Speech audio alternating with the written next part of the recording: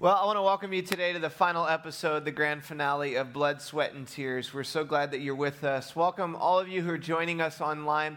We've been in a 4-part series looking at what happens when a man truly understands the kind of man that God has created him to become, a man of integrity, of passion, of honesty, of humility, that a man has the power to influence families, to influence the community, to influence workplaces, and ultimately to influence the entire world. And we've been drilling down into how to live that way as men. Now, I just want to make one final comment about the ladies before we move on.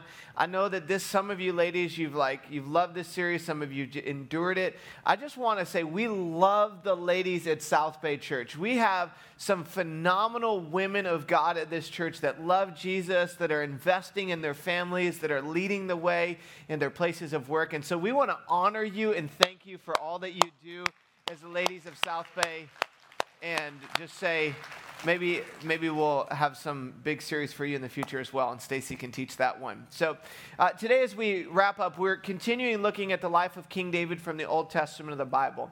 What we see in this man, who there's more written about him than any other character aside from Jesus, we see a man who had great successes and tremendous failures. We've gleaned lessons from both his successes and his failures. And today as we wrap up, I want us to look at one last story, one finale of his life. And in fact, this last story has both failure and success in it. It shows us that our failures don't have to define us, that the mistakes that we make don't have to be the end of our lives. And we see David make a great mistake, and then he turns at the end of the story, and there's this beautiful finish that we're going to see all around this idea of counting the cost of our choices. And my goal for our time together today is that we simply would learn to take into account the significance, the power of our choices to influence those around us, that there is a ripple effect from our lives that has the power to influence literally thousands of people around us. Today we're going to look at 2 Samuel chapter 24. If you have a Bible, I want to invite you to turn there as we look at one of the last stories, a historical account from the life of King David. The verse begins in chapter 24, number 1, and says, "The anger of the Lord burned again against Israel, and he incited David against them to go and take a census of Israel and Judah." Now, what's ironic about this story is it says that God is frustrated or angry with Israel again.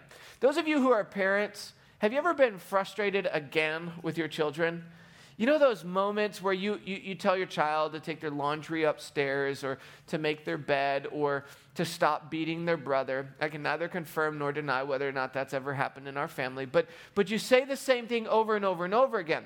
Well, eventually, if you keep saying the same thing over and over and over again, and there's no intervention, there's no consequence, it'll keep getting worse over the course of time.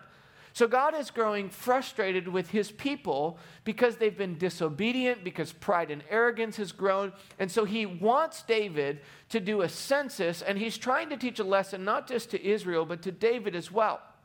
And God wants David to go out and take a census of the entire land from top to bottom, of animals, of people, of the warriors in the land. And what we understand historically from a census is that a census would signify ownership. That's why the Roman government would take a census of all of the different groups of people that they oversaw. There was this sense in which they wanted people to know that they were in charge.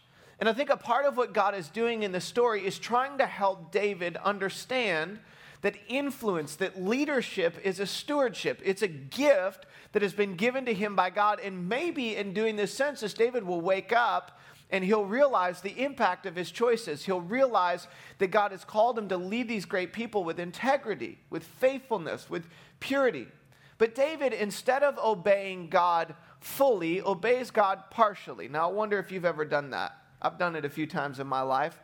You're given a commission from God. There's something that he asks us to do, and we just kind of put our toe in the water. David puts his toe in the water, and instead of counting the entire land, instead of counting God's people, David counts his army. In verse number 2, it says that he goes to Joab, the army commanders who were with him, and said this: "Go throughout the tribes of Israel, from Dan to Beersheba," which means top to bottom, "and enroll all of the fighting men, so that I may know how many there are." So in essence, God asked David to get on the scale, and instead of getting on the scale, David rolls up his sleeves to show the size of his biceps. In essence, David has grown in such pride and arrogance that he's flexing his army muscle. Because from the story, David's defeated all of his nemesis. He's powerful. He's mighty. There's nobody that can take him at this point. And one last story, one grand finale with his kingship is he's going to count his army and prove just how powerful and how mighty he is. And God, right before David's about to jump off of a cliff, right before David's about to do something stupid, a guy by the name of Joab intervenes. Joab, we've seen all throughout the life of David, as one of his top commanders in chief, comes in and listen to what he says to David.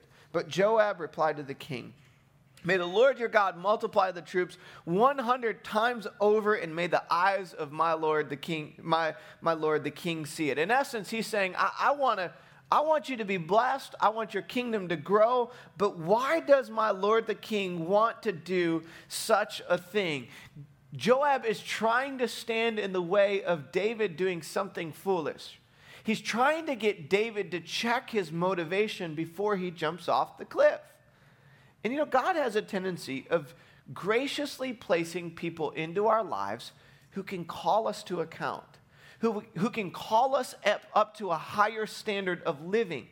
Right before you make that decision to go out with that guy or date that gal or take that job, haven't you noticed sometimes that there will be somebody in your life that will offer you wisdom, that will offer you counsel, and what happens when you and I receive counsel makes all the difference, whether or not we step into who God has created us to become.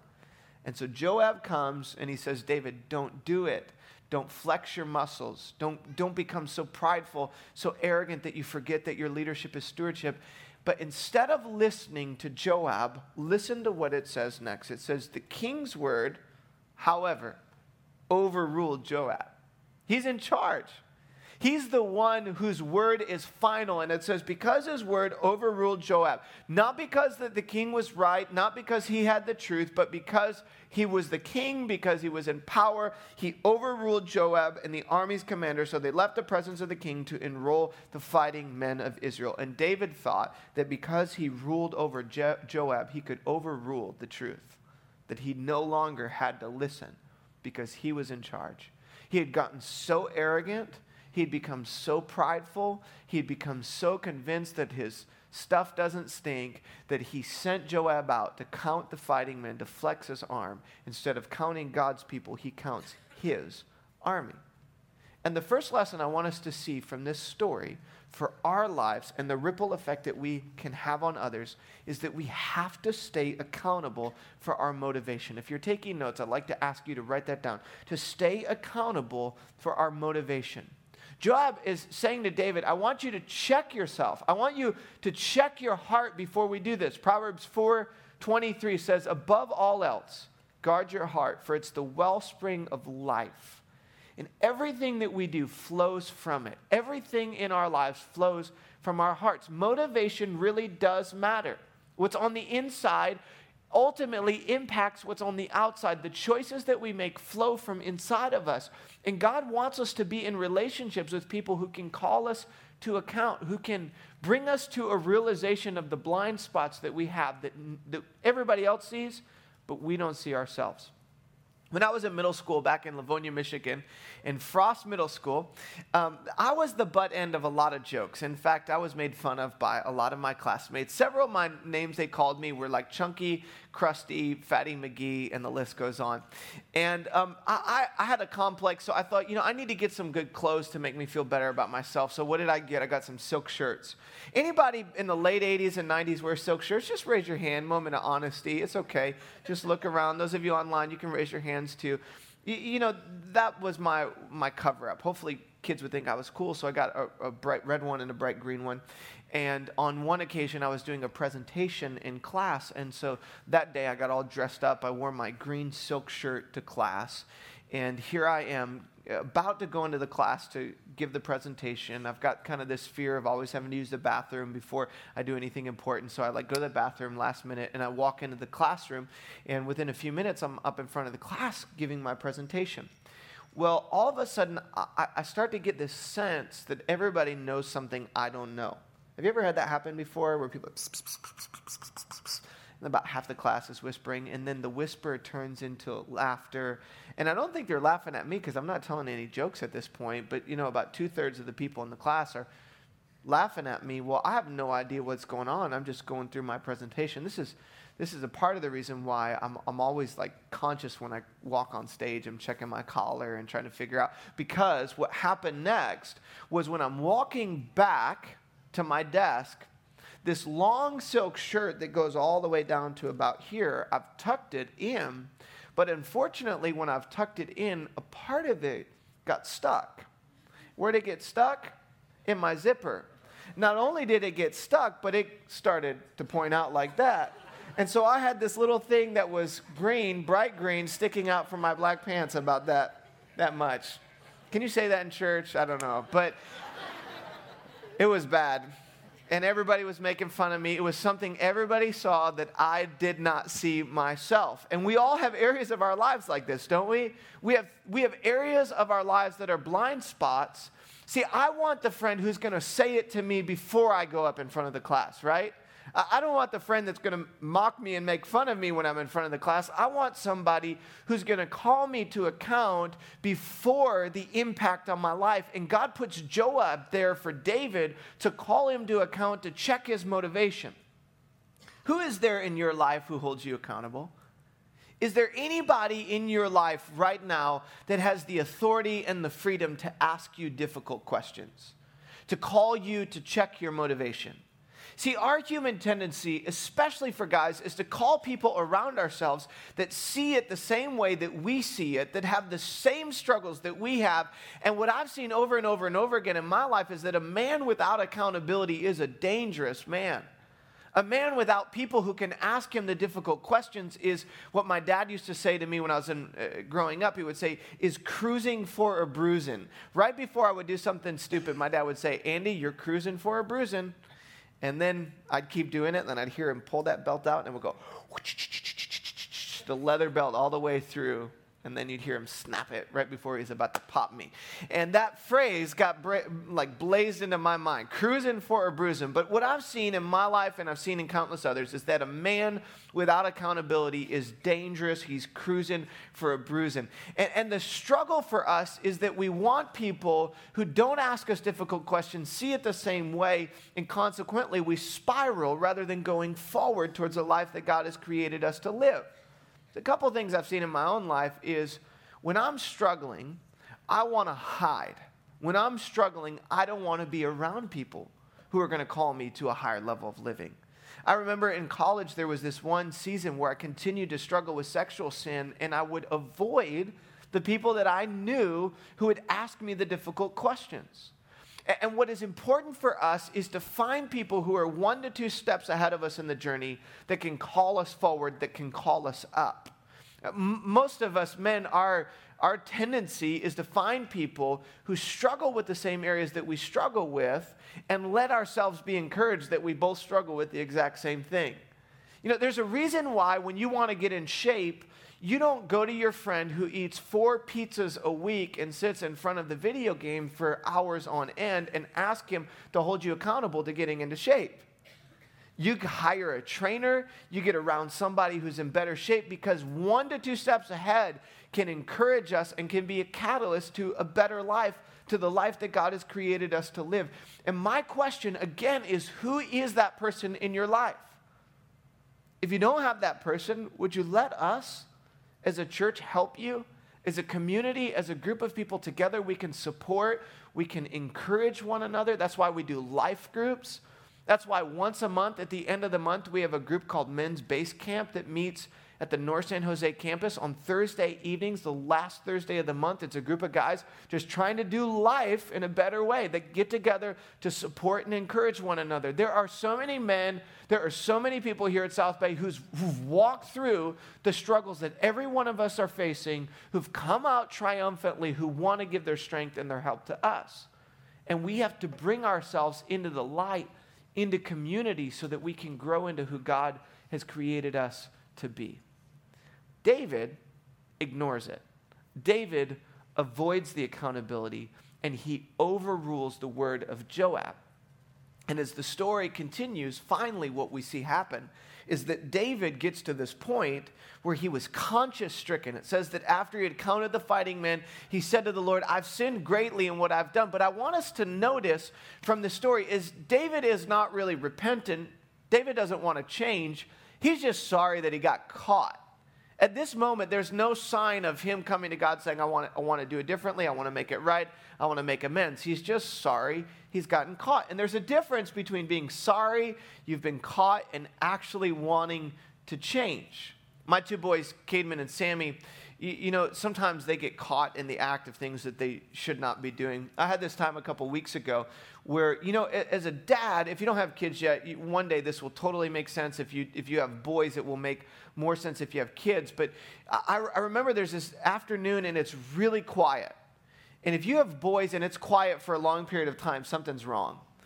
And I just started to feel the hairs on the back of my neck start to stand up a little bit. Like the sixth sense, something is not right. So I find out that they're downstairs, and I kind of tiptoe down because I want to catch them in the act. And I come around the corner. I can't even remember what they were doing. I just remembered this response. Both of them dropped what was in their hands, looked up at me simultaneously, and both said at the exact same time, with me saying nothing at all, both of them looked up and said, nothing. I'm like, I didn't even ask you anything. What are you saying nothing for? They were sorry that they got caught. I think I've done that to God a few times in my life. I'm like, nothing.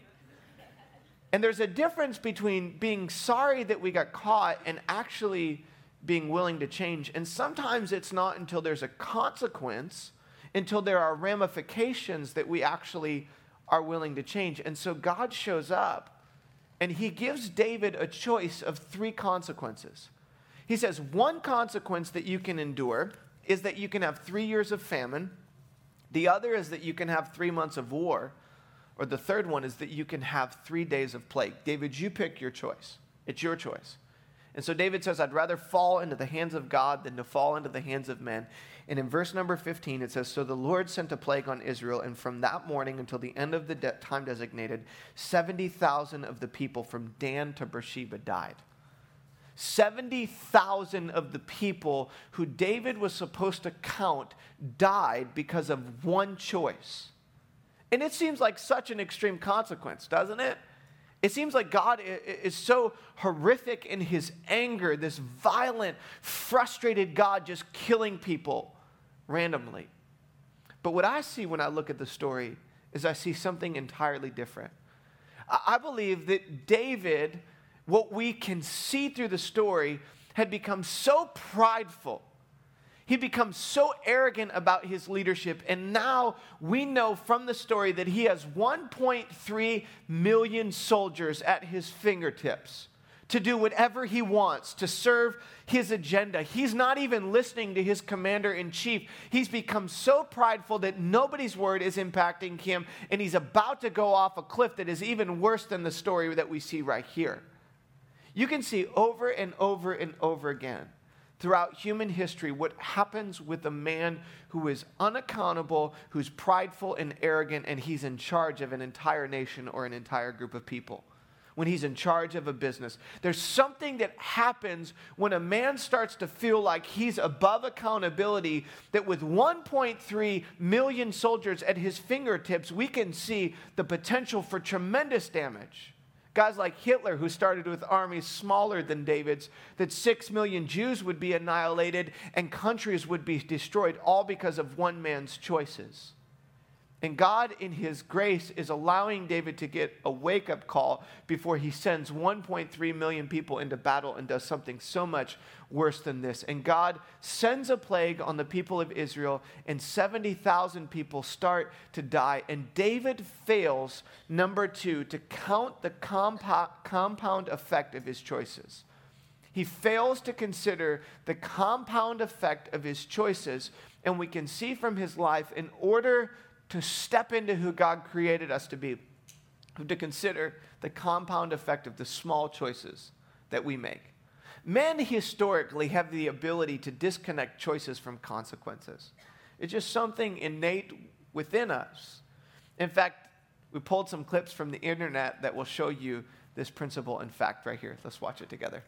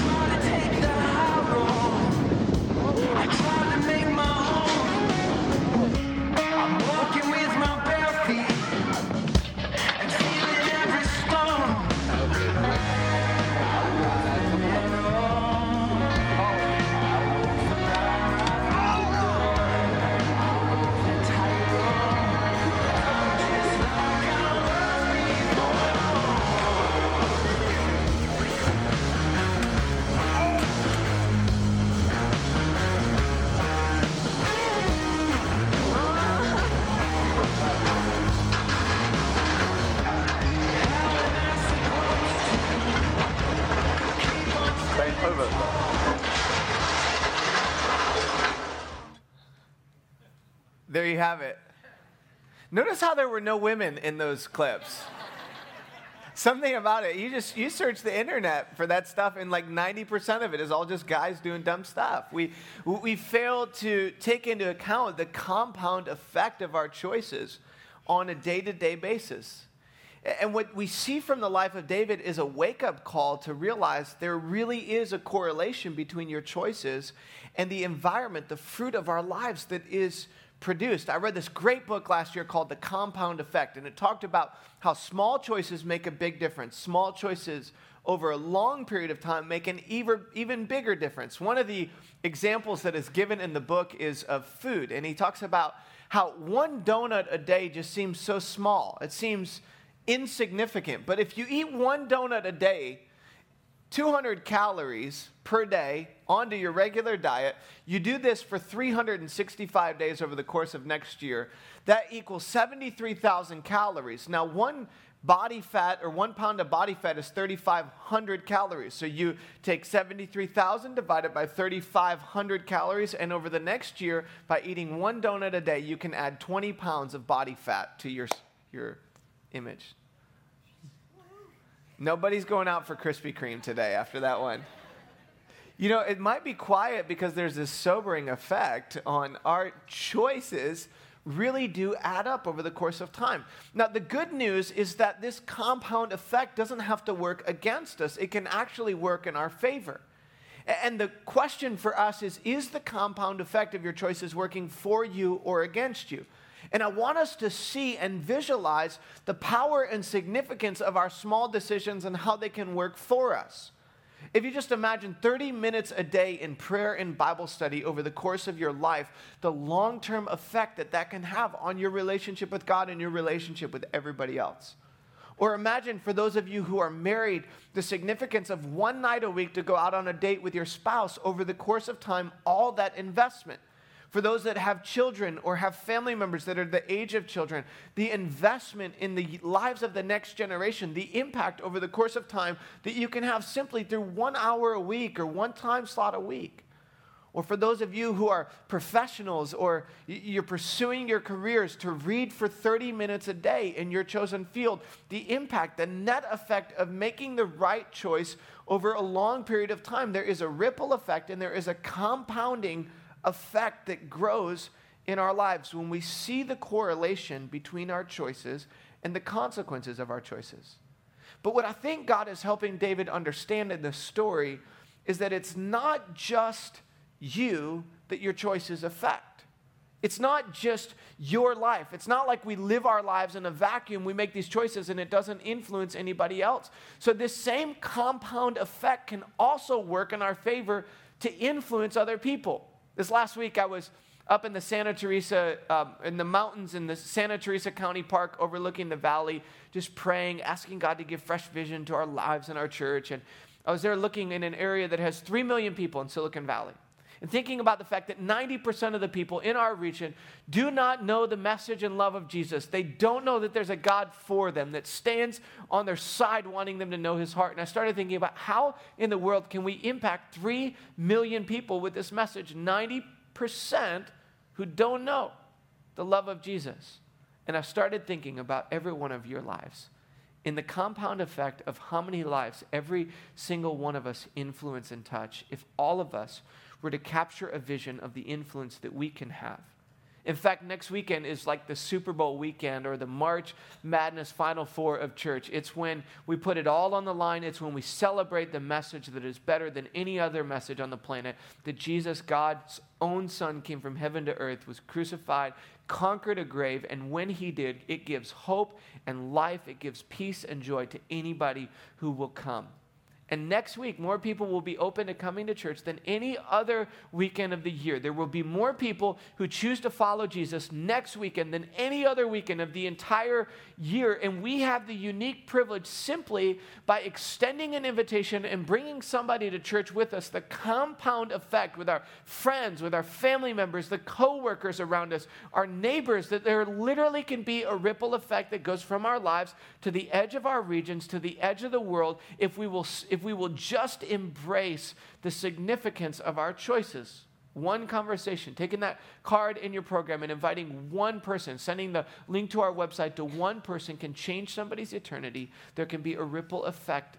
My question is, are you considering the compound effect of your choices? David starts to see it. He starts to catch a glimpse of it. In fact, as the story concludes, it says the angel stretches out his hand to destroy Jerusalem. The Lord was grieved because of the calamity, and he said, enough, withdraw your hands. David wakes up, and he says, I'm the one who sinned. I'm the one who's done wrong. These people are sheep. What have you done, God? Let your hand fall heavy upon me and my family. I want to bear the consequences, not all of these people.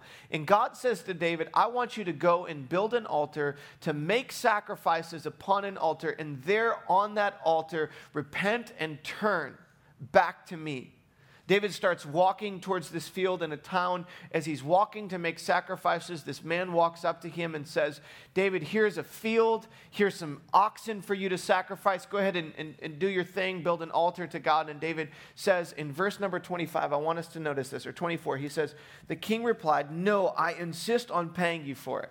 In fact, I will not sacrifice anything to the Lord, my God, any burnt offerings that cost me nothing. David's saying, I'm going to make it right. I'm going to make amends. I'm going to have that conversation.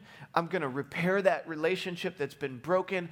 I am going to do whatever it takes to make amends for my past. And there he goes up to the altar. He lays his sacrifices down, and watch this grand finale of the story. It says, David built an altar to the Lord there, sacrificed burnt offerings and fellowship offerings. And then the Lord answered his prayer in behalf of the land, and the plague on Israel was stopped. And God intervenes, and he says, enough is enough. Relent, it's done.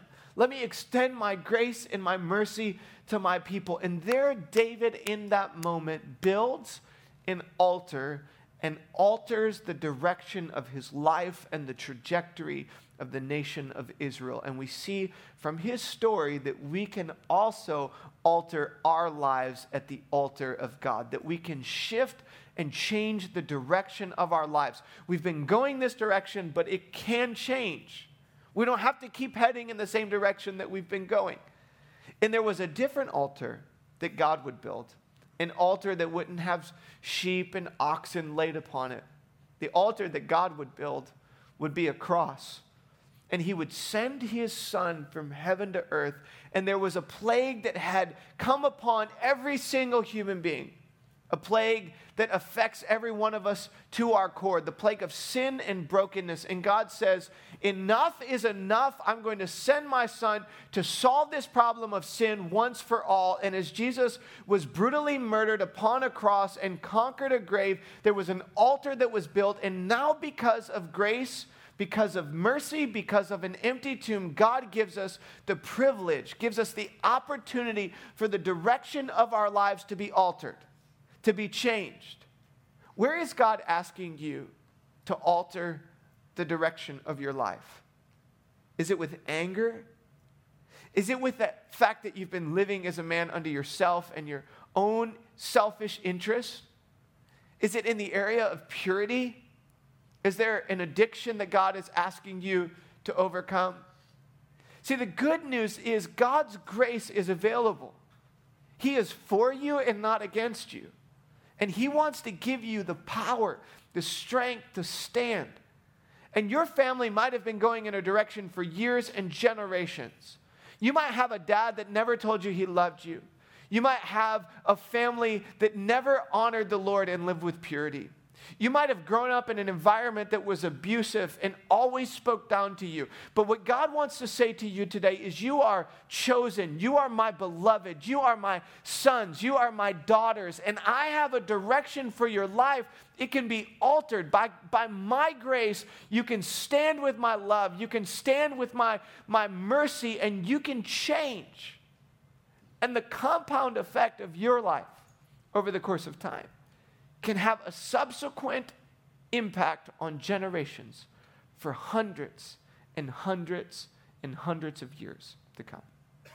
I can't think of any other way to better illustrate this than through the life of a guy by the name of Jonathan Edwards. Jonathan Edwards has this phenomenal story of how his choices impacted future generations. And I want us to look and compare Jonathan Edwards to a guy by the name of Max Jukes. Let me read this story to you. Jonathan Edwards was born in 1703 in East Windsor, Connecticut. He attended Yale University at the age of 13 and later went on to serve as the president of the College of New Jersey, which is now Princeton. When he was just 20 years old, he wrote a list of personal resolutions. Among them was to ask myself at the end of every day, wherein could I have possibly in any respect done better? In no area was Edwards' resolve stronger than in his role as a man, as a husband, and a father. Edwards and his wife, Sarah, had 11 children. God bless them. Despite a rigorous work schedule that included rising early at 4:30 a.m. to read and write in his library, extensive travels, and endless administrative meetings, he always made time for his children, for the next generation. Indeed, he committed to spending at least 1 hour a day with them. Notice the compound effect of his choices. And what if he missed a day because he was traveling? He diligently made up the hour upon his return. Numerous books have been written about Edwards, about his life, his work, and influence on American history, and his powerful professional legacy. But the legacy that Edwards would probably be most proud of is his legacy as a father. In fact, the scholar Warfield of Princeton has charted 1,394 known descendants of Edwards. What he found was an incredible testament to Jonathan Edwards. Of his descendants, there are 13 college presidents, 65 college professors, 30 judges, 100 lawyers, 60 physicians, 75 Army and Navy officers, 100 pastors, 60 authors of prominence, 3 United States senators, 80 public services agents or service representatives in other capacities, including governors and ministers to foreign countries, and 1 vice president of the United States. 1 man. 4 generations forward. You take that man and you compare and contrast his life to a guy by the name of Max Jukes. In fact, this guy by the name of Max Jukes was a contemporary of Edwards. As an adult, he had a drinking problem that kept him from holding a steady job.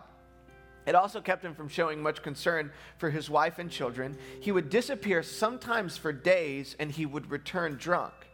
He made little time for loving and instructing his children. The same scholar went and studied Jukes' descendants. What he found further supports this 5-generational rule, the compound impact of one life. Warfield was able to trace 540 of Jukes' ancestors. They offered a stunning contrast to Edward's legacy. Of Jukes' known descendants, listen to this, 310 died in poverty. At least 150 were criminals, including 7 murders. More than 100 were drunkards, and half of his female descendants ended up as a prostitute. One man, impact of one life. So sobering, isn't it? Your choices matter. You are not just influencing your life. You are influencing generations to come. And my question for you today is, would you let God alter the direction of your life? Would you let his grace and mercy give you the power to stand so that your life, so that your family, so that your place of work can be different? I want to invite the men of South Bay to go ahead and stand with me for just a moment as we wrap up the message together today. And I want to pray over you. I want to encourage you. You know, my boys sometimes will have issues.